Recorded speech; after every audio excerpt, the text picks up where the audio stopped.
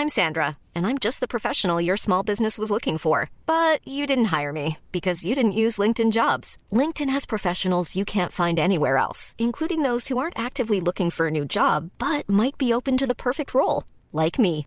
In a given month, over 70% of LinkedIn users don't visit other leading job sites. So if you're not looking on LinkedIn, you'll miss out on great candidates like Sandra. Start hiring professionals like a professional. Post your free job on linkedin.com/people today.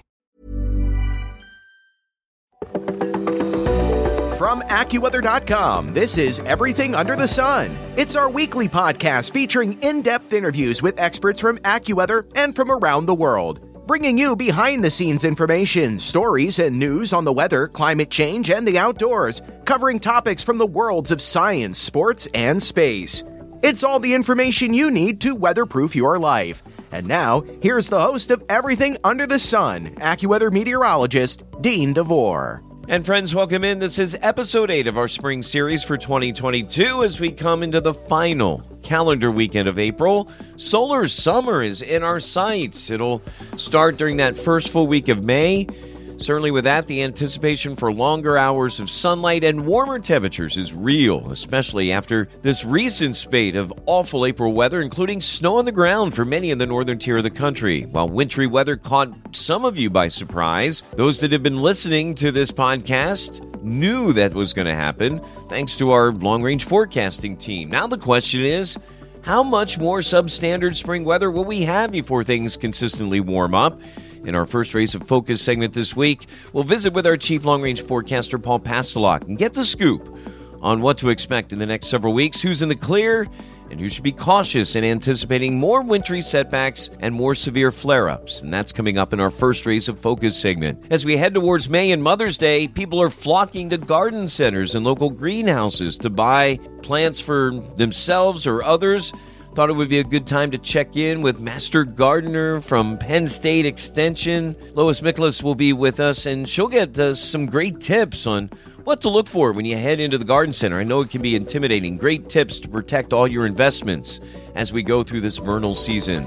Friends, sit back, relax, and get ready.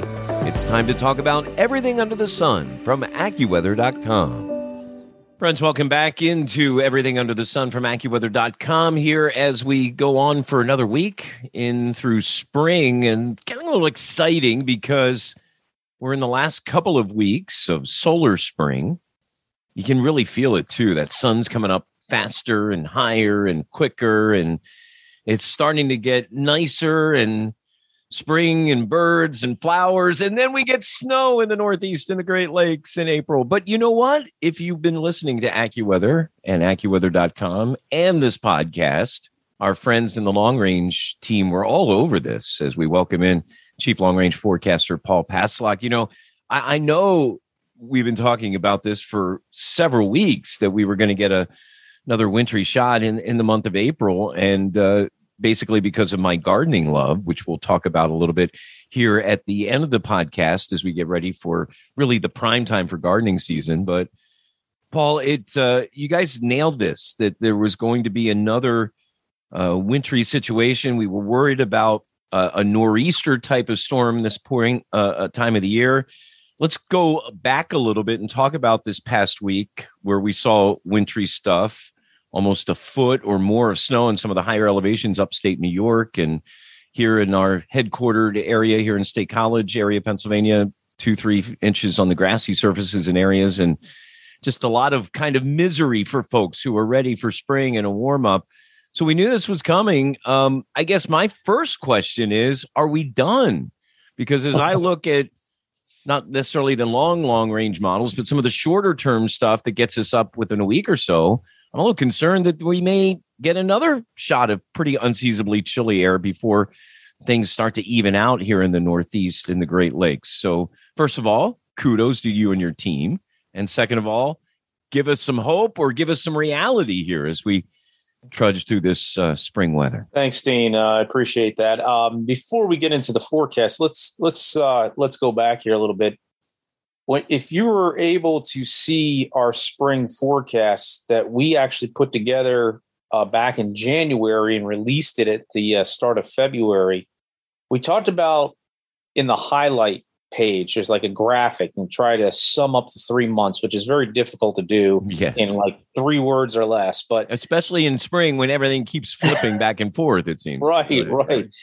We talked about setbacks, and people kept asking, what do you mean by setbacks, in April for the Northeast? And the reason is that we knew there was going to be some ups and downs. We saw some warm weather in March in parts of the East, and then it was kind of back and forth even in March a little more than we expected. But March didn't have its warm-ups. And then all of a sudden, boom, we're back down in April, and we're talking about a snowstorm in the middle of the month. And the one thing about this system that we were talking about for weeks prior is that we weren't quite sure of the timing when it comes in, because this time of the year, most times when it snows during the middle of the day, it has a hard time sticking on roads, and it's not a big issue. It's just on the grassy surfaces, and some surfaces it doesn't stick at all. Right. Our founder, CEO, Joel Myers, is fond of talking about March sun and its intensity as we're getting, past the equinox there, but then April sun's even more intense through the clouds, higher sun angle. What I was talking about there up front, that that sun's up higher and quicker and faster. And you're right. So I mean, I had 2 or 3 inches on my grassy surfaces, but my driveway stayed just wet the whole time, even with it coming down at a pretty good clip. But for some areas, and the contrast happened around here where I live, a little bit higher elevation, but even the lower spots, we had several car accidents during the middle of the afternoon around here. Now, some of it could be related because of slush. Slush is slick, and you can slide off the road if you don't slow down. So I don't know the cause of those accidents, but several fire whistles going off in the middle of the afternoon in this snowstorm. It came down so intensely hard in some spots that it just stuck right away, and people were traveling. So it was an odd storm in that respect that, we got hit in some places during the day. Now, farther north and east, it waited till later in the day and at night. Yeah. And they were able to get some places over a foot of snow from an April snowstorm. And that was very, very impressive. Ton of power. All the tracks similar to 2012, just a little bit farther south and east of 2012 snowstorm. And that was one of our top analogs that we were watching for this month of April. Yeah, the storm wasn't, and we had this talk in the weather office and in forecasting operations.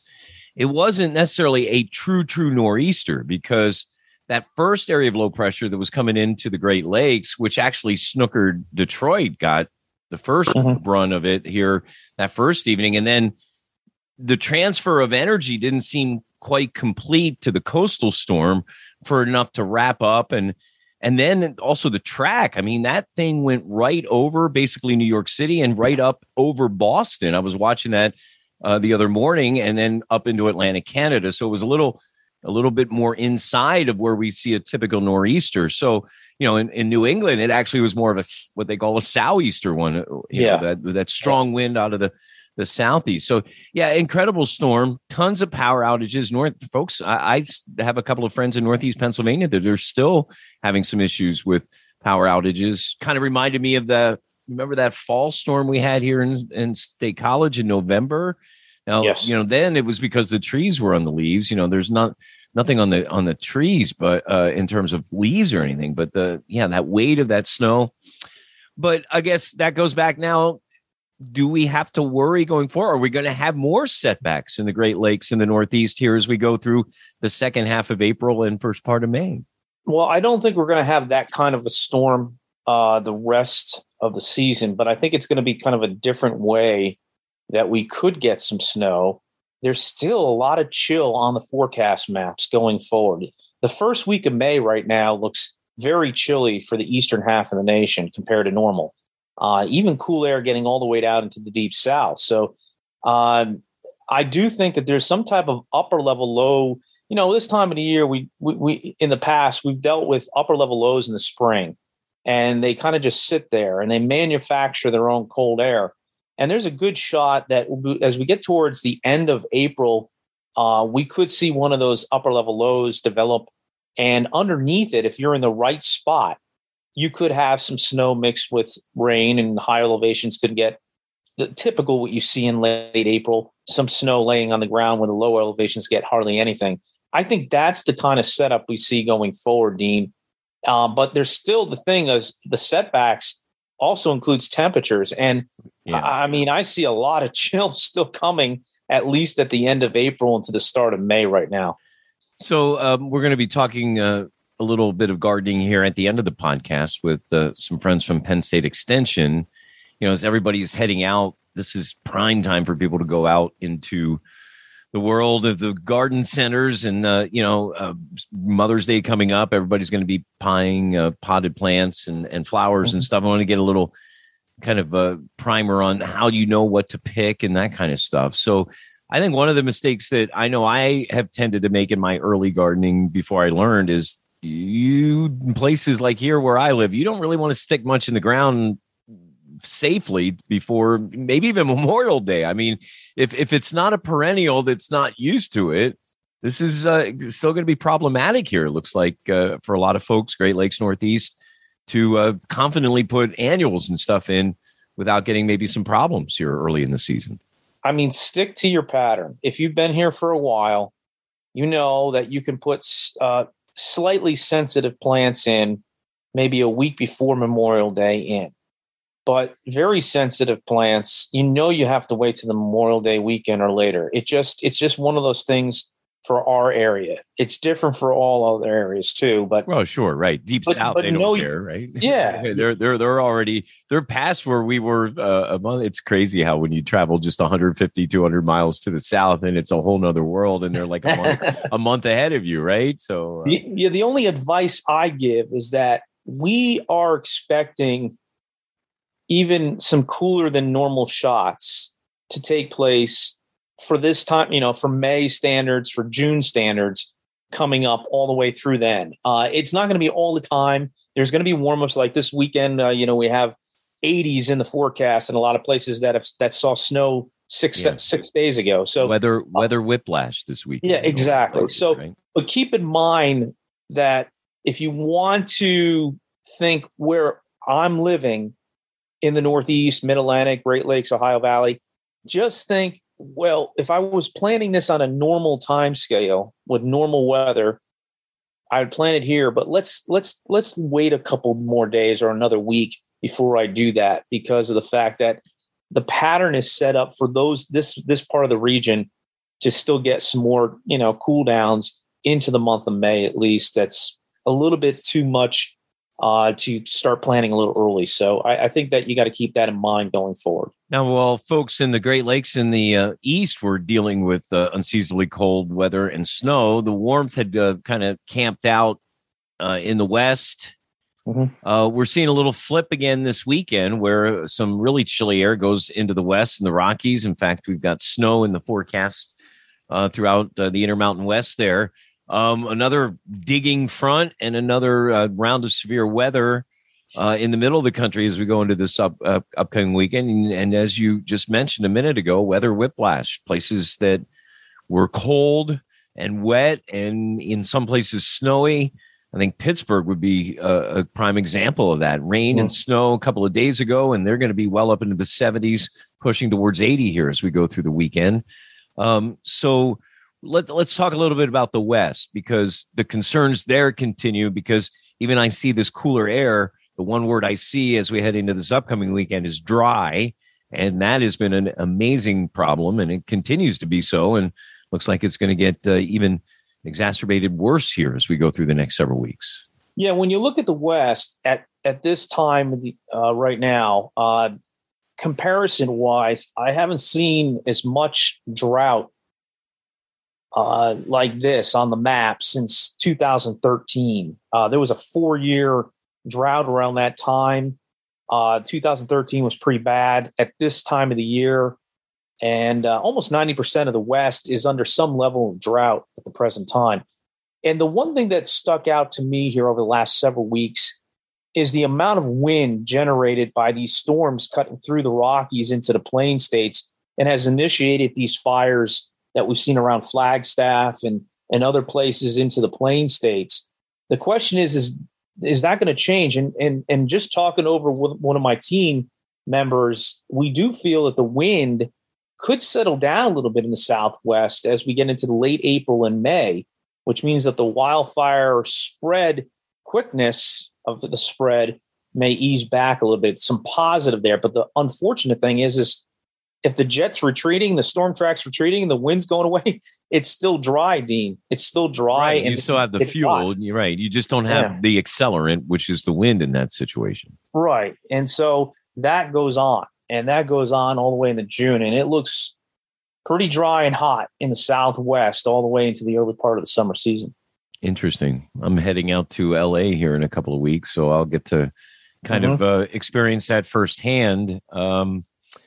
Let's take us through the rest of the spring now. So still a lot of variability, Northeast Great Lakes, setbacks, and maybe another one of these vertically stacked lows, which are, they're just awful. They're awful to forecast for because it's hard sometimes when you get that, because a lot of it's depending on where those little spokes of energy are as that thing switches around. So, I can, I've had the last time we had one a couple of weeks ago, half the day's great. And you're thinking, oh, it's beautiful. And then like 2-3 hours later, you have snow squalls or snow showers, right? So, your weather isn't, daily. It's incrementally by the hour, whether it's, wait, that old saying, if you don't like the weather, wait a minute. But so that's ahead. Get us through the rest of spring and into the early part of summer. I know you guys are working hard on the summer forecast, and we'll talk about that a little bit more in depth when we get into a few more weeks from now. But, as folks really trying to awaken out of COVID and restrictions over the last couple of years and ease in travel restrictions and things. I mean, I really feel just being out and about with people, there's that sense of wanting to go, get out, do things.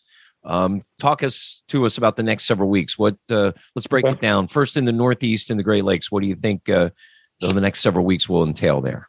Yeah, well, I mean, I think that, we will go through another cooler stretch of weather for the end of April into the first week of May. But keep in mind, I think the East Coast, east of the Appalachians into week 2, everything kind of shifts a little farther west, the coolest air. So maybe more like Chicago and Detroit and Indianapolis and those places that stay below normal on temperatures, but the East Coast may actually warm up a little bit in week 2 of May. So like you said, these kind of changes and flips on a day-to-day basis, we may see it on a weekly basis there going into May. Severe weather, though, it's going to ease back just a little bit for a time, but then this contrast will set up between what's happening in the Northeast and what's happening in the Southwest. And we could get still a little busy in between, somewhere in the lower Ohio Valley and Tennessee Valley still at risk for some severe weather going into early May. Let's go back farther west then and talk about the plains. And then as we go out to the west, the Rockies and the west, what about them for the next several weeks? Well, it's one of those things where we just talked about, the wind has been a big factor. The storm's cutting so far south over the last several weeks. I think that kind of changes. I think we see more of the storms lifting up a little bit farther north. Pacific Northwest still looks like they can have some action as far as some rain and snow goes, higher elevations snow. The Southwest stays dry, stays hot at times, gets hot at times, and the drought is extreme and continues to spread. In fact, would not be surprised that we see a beef up in the drought situation after seeing some storms come through in the central high plains area and even spreading northward. So look for conditions to dry out a little bit more in those areas as we go forward. Real quick here, limited time left. Obviously, inflation and prices, supply chain, all that a real big concern right now. From your standpoint as a long-range forecaster, what do you tell people in terms of how the weather is going to affect their prices of food and things? I mean, I think we have a big concern about the ability to plant and get yields again in some of these places that are so drought stricken. It's going to be a tough growing season for a lot of crops, and that's especially with what's going on in the world over in Russia, who is a huge supplier of wheat and grain to the world, or has been. There's some concerns about that, right, in this country going forward here in the next few weeks. Yeah, and a couple things on that is that prices are already high, and weather, yes, can have a bigger impact this year than other years because of that reasoning. Supplies are down because globally wise, we're struggling to find those crops anywhere we can. And so we need to watch the dryness on wheat, which is already having some effect on the winter wheat crop. The spring wheat crop, we'll continue to watch. If it dries out, it could be a problem. Also, they may have a hard time trying to get it going depending on soil temperatures up in the north, which is planted in the Dakotas and Montana. Corn may be delayed by a week because of either wetness or soil temperatures, but I don't think that's going to be a major factor. If they get a stretch of dry weather, they'll get it in quick. Those guys are amazing as far as getting things planted and getting things going. Technology has helped over the decades. Oh, yeah. Get that better, right? So I think that there could be, again, a little more rise in the prices that you're seeing right now. And our team continues to look at it very, very carefully because this is a critical year based on what's been happening already. Absolutely. Just give me 3 bullet points about looking at summer that you're thinking about now as we get ready to get that summer forecast together. Does the monsoon come back and help out the Southwest again like it did last year? Third wettest monsoon in the season last year. Do think it's above normal this year. It does start on time, so they will get some relief in the Southwest. Heat expands over the plains. It's how far does it go? Does it get to the Midwest and maybe cause some stress on the corn crop middle part of the summer? But we do feel that the middle of the plains is hot and drought is expansive during the summer season. The East, again, some back and forth. June and July. June and July, right? Yeah, I'm expecting. It almost feels like we're going to have a lot of severe weather events, which we've been seeing more of in that time of year, June and July.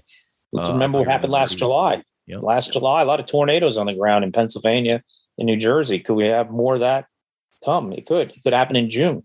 Yeah. So, when does the official summer forecast come out from your folks? I believe it's at the very start of May. Somewhere around May 2nd, I believe. So, okay. Right as we get ready for the start of solar spring, which is on May 5th. I know I'm counting down. It's my favorite. I like the sun. I'm just worried about my pool, man. I got to get this pool warmed up before my family comes in late June. I hope it's warm enough for them. My mom is very picky about the water temperature. So is Joel, my partner, and he grew up in Puerto Rico, and anything below 80, he does not get in. It's the same with my mom.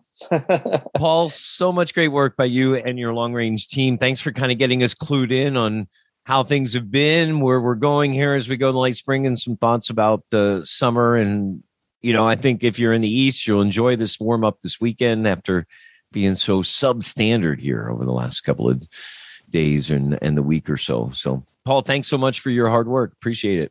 You're welcome. You can check out Paul Pastelok on his Twitter feed. That's his full name is his Twitter handle, Paul, Paul, Pastelok, Pastelok, all one word. And he's got great information there. And you can also find a link to his podcast with Joe Lundberg. It's called Going Long with Joe and Paul. And you can listen to that on a weekly basis as well. Friends, coming up next on Everything Under the Sun, we'll head to the gardening center with a master gardener. She'll give us some great tips on what to look for, what maybe to kind of avoid, and some things to think about as you maybe want to rush things into the ground a little bit this time of year. We've all done it, right? Those of us that garden. We'll talk with Lois Miklas coming up when we come back to Everything Under the Sun from AccuWeather.com. Plan your day with confidence and find out what the weather means for you. Join AccuWeather meteorologist Bernie Rayno Monday through Friday for Weather Insider. Available on Apple Podcasts, Google Podcasts, Spotify, or wherever you listen to your favorite podcasts. Welcome back into Everything Under the Sun from AccuWeather.com, episode 8 of our spring series. And we've been spending a good amount of time this spring on gardening, and I want to get back to it because of where we are in the calendar. I've been out and about, and, I've been dealing here in Pennsylvania with some pretty rotten April weather, including we had about 2 or 3 inches of snow on the ground just the other day. Now, luckily, it was all gone by the next afternoon because of the April sun effect. But I know a lot of us are really chomping at the bit to get out there and do things. And this is an exciting time of the year as we get just came off of Easter, heading towards Mother's Day. A lot of people out and about at local greenhouses and local garden centers, either getting plants for other people or themselves. I think there's some mistakes that some of us made. I know I've made them in my gardening career over the years and trying to rush things. And are we amending the soil correctly at this time of the year? Should we be doing things? So I thought I'd bring in a master gardener from Penn State Extension. For those of you who know, all our great major institutions, land-grant institutions in this country, have tremendous agricultural extensions or abilities for the university to extend the knowledge from them to the folks that they serve here in Pennsylvania and our Commonwealth. But that information can be used by everybody. And so we're going to be joined by Lois Miklas. She is the Area Master Gardener Coordinator for the Master Gardener program at Penn State Extension. There are several across the state. Her area is centered down around Lancaster County in southeast Pennsylvania. But what we're going to talk about today translates to everybody. So some great tips as you get out and about and get ready for the gardening mood from Lois Miklas here on Everything Under the Sun from AccuWeather.com. Lois, welcome in. It's great to have you. We've been kibitzing behind the scenes here as we've been getting ready, and Lois and I share a thing. I grew up in Lancaster, and that's where Lois lives, in Lancaster, Pennsylvania. So as I mentioned in the setup, Penn State Extension, I go back as a young man, even before I got to Penn State, and then I've become a lifelong Penn Stater, creates and provides so much information that people can use in all facets of agriculture.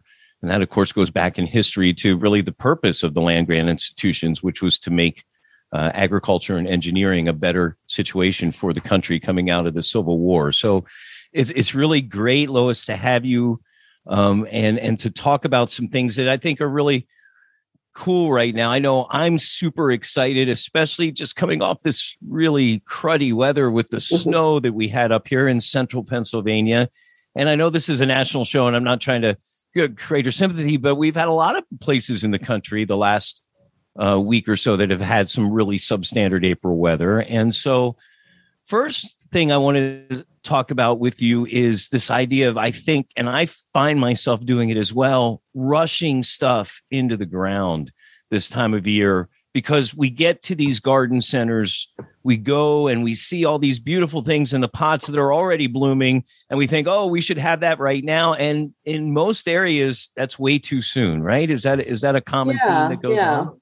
Well, Dean, I want to commend you on knowing your history about land-grant colleges, and that just before we launch into that, that's what I'm part of the Master Gardener program, and we provide education for home gardeners, residential gardeners. And that's, right. That's part of what the land-grant colleges do, is spreading the education beyond just the students, the traditional college students. So at the garden center, yes, that of course a garden center is going to want to sell you things that are blooming, and of course, unless they're just a foliage plant. But so you'll see lots of things that are in bloom at the garden center. I would say kind of take a tip from where they are at the garden center, because if they're in their greenhouse, they're very likely they're not going to do well yet in areas where we're still subjected to frost and with cold nighttime temperatures. Your natural weather conditions that are actually occurring at your place, they've been kind of making the plant think it's 2-3 zones to the south of where you are, right? Into the warmer climate. So yeah, they have a false sense of security. And so if you try to take those plants that are ahead of the scheme where you are and try to put them in where you are weather-wise, that's a no-no and not very good for the plant. Right. And then there's annuals and perennials. So, when I first started gardening as a young adult, I saw a perennial blooming and I thought it was going to bloom all year. And that's kind of not what perennials do. They have their season that they go through where they bloom, and then they're done for the rest of the year. Now, some of them are going to bloom, much later in this season. So usually a perennial, you can get by with planting those if we're still going to have chilly nighttime temperatures or even a frost. But the annuals are the things that are real. They're going to bloom their heads off all summer. And right now, pansies and alyssum are fine to plant because they can. Right. They can actually take love it. this, right? They love this chilly stuff. Yeah, I have some natural pansies that naturalize themselves from stuff that I bought, and they're already cooking down. Oh, really? That's cool that they did. I saw geraniums out on somebody's porch last weekend here in Lancaster County, and they're not going to do well. I think we had frost this week. So, but fortunately they were in a container. I'm sure whoever planted them could pull them in or, snuggle them up to the house and they probably would be okay. But your typical summer annuals, marigolds, geraniums, zinnias, those things like warmth, and you don't want to try to plant those too early. There's just no point. You'll regret it. You may end up having to repurchase all your plants. Right. So really, I mean, pay attention. And I think sometimes the confusion too, Lois, comes in because there's, when you look at the zones and the way on seed packets, it tells you and gives you guidance about when you're supposed to sow the seeds. That's a much different situation than when a potted plant that's thriving, you want to put in the ground and start continue its thriving. And then I think the other thing too is people get a false sense of security that you're right. If they don't know the season of what that certain plant is in terms of its bloom, it looked really pretty at the greenhouse or the garden center. They get it in the ground, and a week later it's done and it's now out of season. So you're not going to get that kind of situation until next year around the same time or a little earlier. So just start to learn more about and read. I mean, there's so much information either on the seed packet that you need to know or the plant designated, the label. I mean, it has so much information. I don't think people really look at that enough, right? Probably not. And the nice thing now is you can just go. I'm not sure if garden centers are using QR codes too much, but you can just look the plant up quickly if you have a smartphone, which many, many people do, and, find out more about it. The other thing, too, is to check the botanical name. If you're going to look it up, I would advise that because there are common names that can be very confusing. Like there's all sorts of different species that are called a daisy, for example. So you really want to make sure you know what plant it is that you're considering purchasing or making a part of your landscape. So, another thing I wanted to talk about was my partner and I, Joel, have this constant kind of fun battle because he's the kind of gardener that feels like I buy it, I put it in, or it's the seed and I plant it and I should not touch it. It's just supposed to go on its own. And I tend to be the one that gets in there and, I'll even, after using, and I use many of the mail order, the delivery services like Brex or all of those others to get, roots and bare roots and stuff like that, and sometimes you need to check that stuff because if you think, well, it doesn't look like, to dig it out and to look at it and to kind of reset it in certain situations. Now, certain plants don't do well doing that, but others do. I mean, to me, I think you have to start to learn a comfort level in how to interact with your plant, how to make sure that you're giving it the best opportunities to grow and fertilization and all that kind of stuff and timing. And again, this is information that's readily available, but it's also available if you just ask people and folks that are in the know like you. Yeah, right. Well, unfortunately, fortunately, there aren't many plants that you're going to put into your landscape or in a container that can just be left alone. They really do need. It's not natural. It's not like you're living in the woods for most of us. So you do need to check them and tend them. Checking them a lot's a good way to catch a pest or disease before it becomes a problem.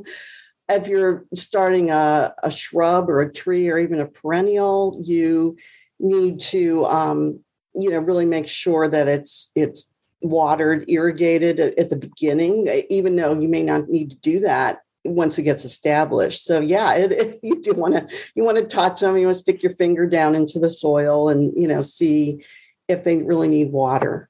And and other things, but are dividing as the years go by. Right. Dividing's a big thing. And I think people, another thing, do you see overcrowding a lot where they buy too many and plant them too close and then they kind of start choking each other off especially in some of the annuals, I think?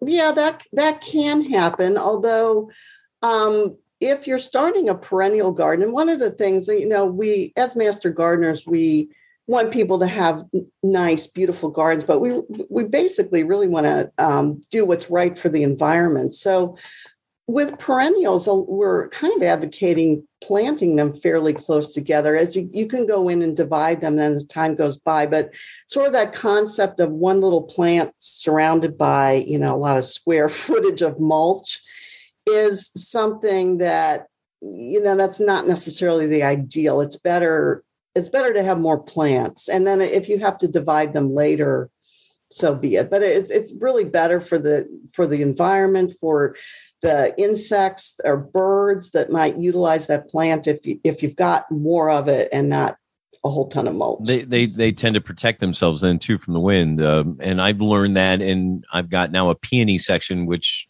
especially it's in if I had to do over again, I wouldn't put them there in my little section because it gets a lot of wind, but I'm sitting on a hill, so I get wind anyway, and right. So, but I've learned to kind of use each other to protect themselves and use some supports and stuff like that.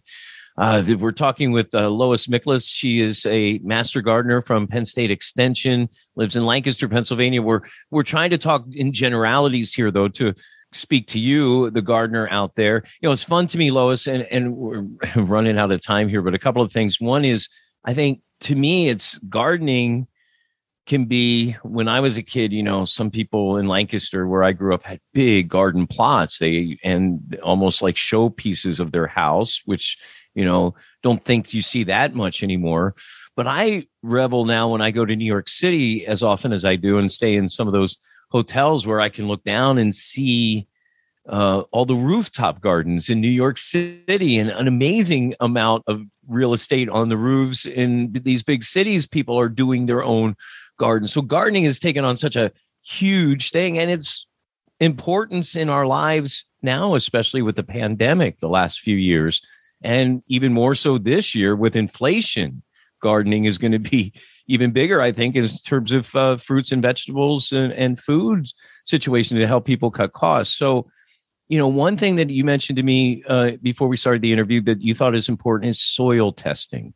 So that if you are trying to get yield, if you are investing, we're spending a lot of money on the gardening, right? If we're trying to get some results, know what you've got in the ground before you start really planting, so you're not frustrated, right? Talk to me about the importance of soil testing. Right. So, a lot of times you might see a recommendation to fertilize, but we really believe that you should know what your needs are for fertilizing the plant. And then it's not plant food. The plant will make its own food if it has the right nutrients in the soil. So this is not the ideal time of year, but there's probably never a really wrong time to test the soil, know what you need to do. Actually, fall's a good time to add the soil amendments that you need. But Penn State has a soil testing lab. They turn samples. You take the sample and mail it in. At most, you can either print the paperwork off online, or you can get the paperwork at an extension office. It's $9 for each area you want to test. You let them know what you're trying to grow, because that makes a huge difference. Not every plants need the same balance in the soil. Right. So what are you looking there? You're looking at pH levels, acid or basic. That's really important. And then what other minerals may be deficient or in excess that, certain things can hinder or help, right? In both sides. So you're seeing all those levels and getting a profile of what, hey, if you want to grow this, these are the amendments that you need to make to the soil in that area. Right. And then the good thing about the soil test is that it will show you, the figures of what was in your soil, but then it tells you what you need to do, what you need to add in pounds per square foot. And then you can go to a garden center and purchase the combination that you need. And that's one good thing. The Master Gardeners have garden hotlines in all of our counties. And if you need any, I'm not sure I quite understand this, what exactly should I buy? We can help you with that. So you can call or email a Master Gardener garden hotline in Pennsylvania. And I'm sure all the state extensions offer a similar service. Right. That's what I wanted to say. I mean, we're kind of biased to the Penn State experience, but I know Ohio State has an amazing extension. All of the big land grant institutions, and you can look that up in Google and say, and just look up university extension. I think the reason it's called extension is because it's the idea of the university extending its knowledge to the people of, in our case, the Commonwealth of Pennsylvania.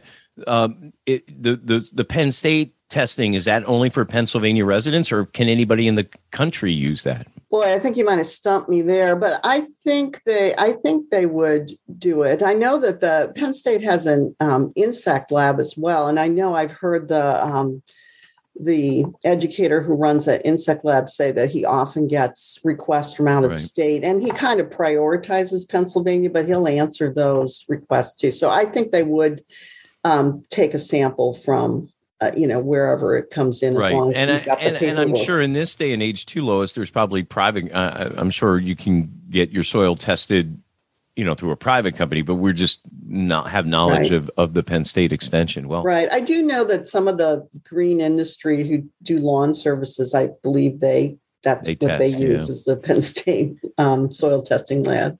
Lois, we covered a lot of ground, and I could spend another hour with you, but maybe we'll do that in the future. It was been great, but I think some real important stuff for people to take into consideration here as we get into hyperdrive, with people wanting to get out, the garden centers, Mother's Day coming up. Everybody's got that focus, whether it's your backyard, porch, deck garden, or you got a big couple of acre plot. All kinds of good information. We'll put links in our notes section about some of the ways you can get to the Penn State Extension information. Lois, it's been a pleasure. Thanks so much for joining us here on Everything Under the Sun. Oh, you're welcome. Thanks. I enjoyed it too. Wow, what great information from Lois. And she has gone ahead and provided some links, which are in the notes section of our podcast. Wherever you pick up that podcast, they have links to the soil testing that she was talking about, and also some things about how you can prepare your garden for summer.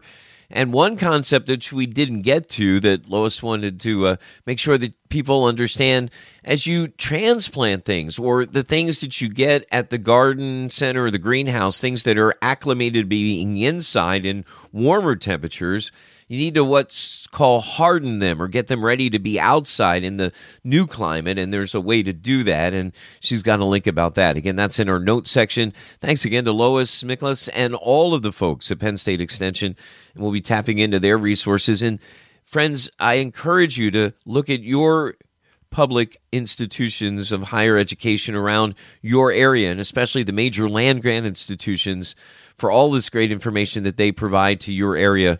It's certainly a great service that I think is underused and underutilized. So that's a look at that. Friends, just a quick look at the weather for the upcoming weekend and week beyond, since we did a lot of weather talking with Paul Pastelak in the upfront segment. As we talked about, this weekend is kind of Jekyll and Hyde in the two parts of the country. We've got a lot of warmth in the eastern seaboard. We've got a big storm that's brewing out of the Rockies and going up into the upper plains and into the Great Lakes, and that will be dragging a cold front with some strong to severe storms as we go through the weekend. And, of course, that new storm that's going to be heading onto the Pacific Northwest coast. And then we kind of get another little push of chillier air as we get to the middle of next week in the Northeast.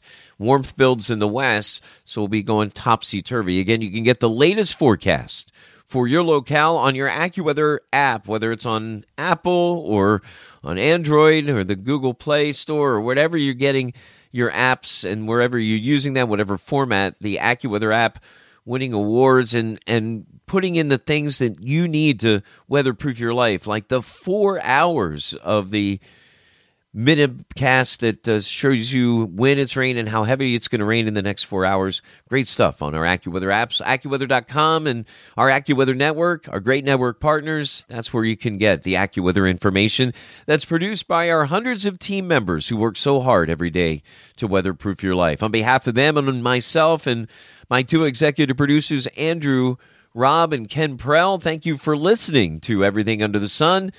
We'll be back next week, episode 9, as we get closer to solar summer and summer on the calendar as spring rolls on. This is Everything Under the Sun from AccuWeather.com. Thanks for listening to this week's episode. Be sure to subscribe to, rate, and review Everything Under the Sun on Apple Podcasts, iTunes, Spotify, or wherever you listen to your favorite shows. And of course, if you have an idea for a future podcast, just email us at AccuWeather.podcast@AccuWeather.com.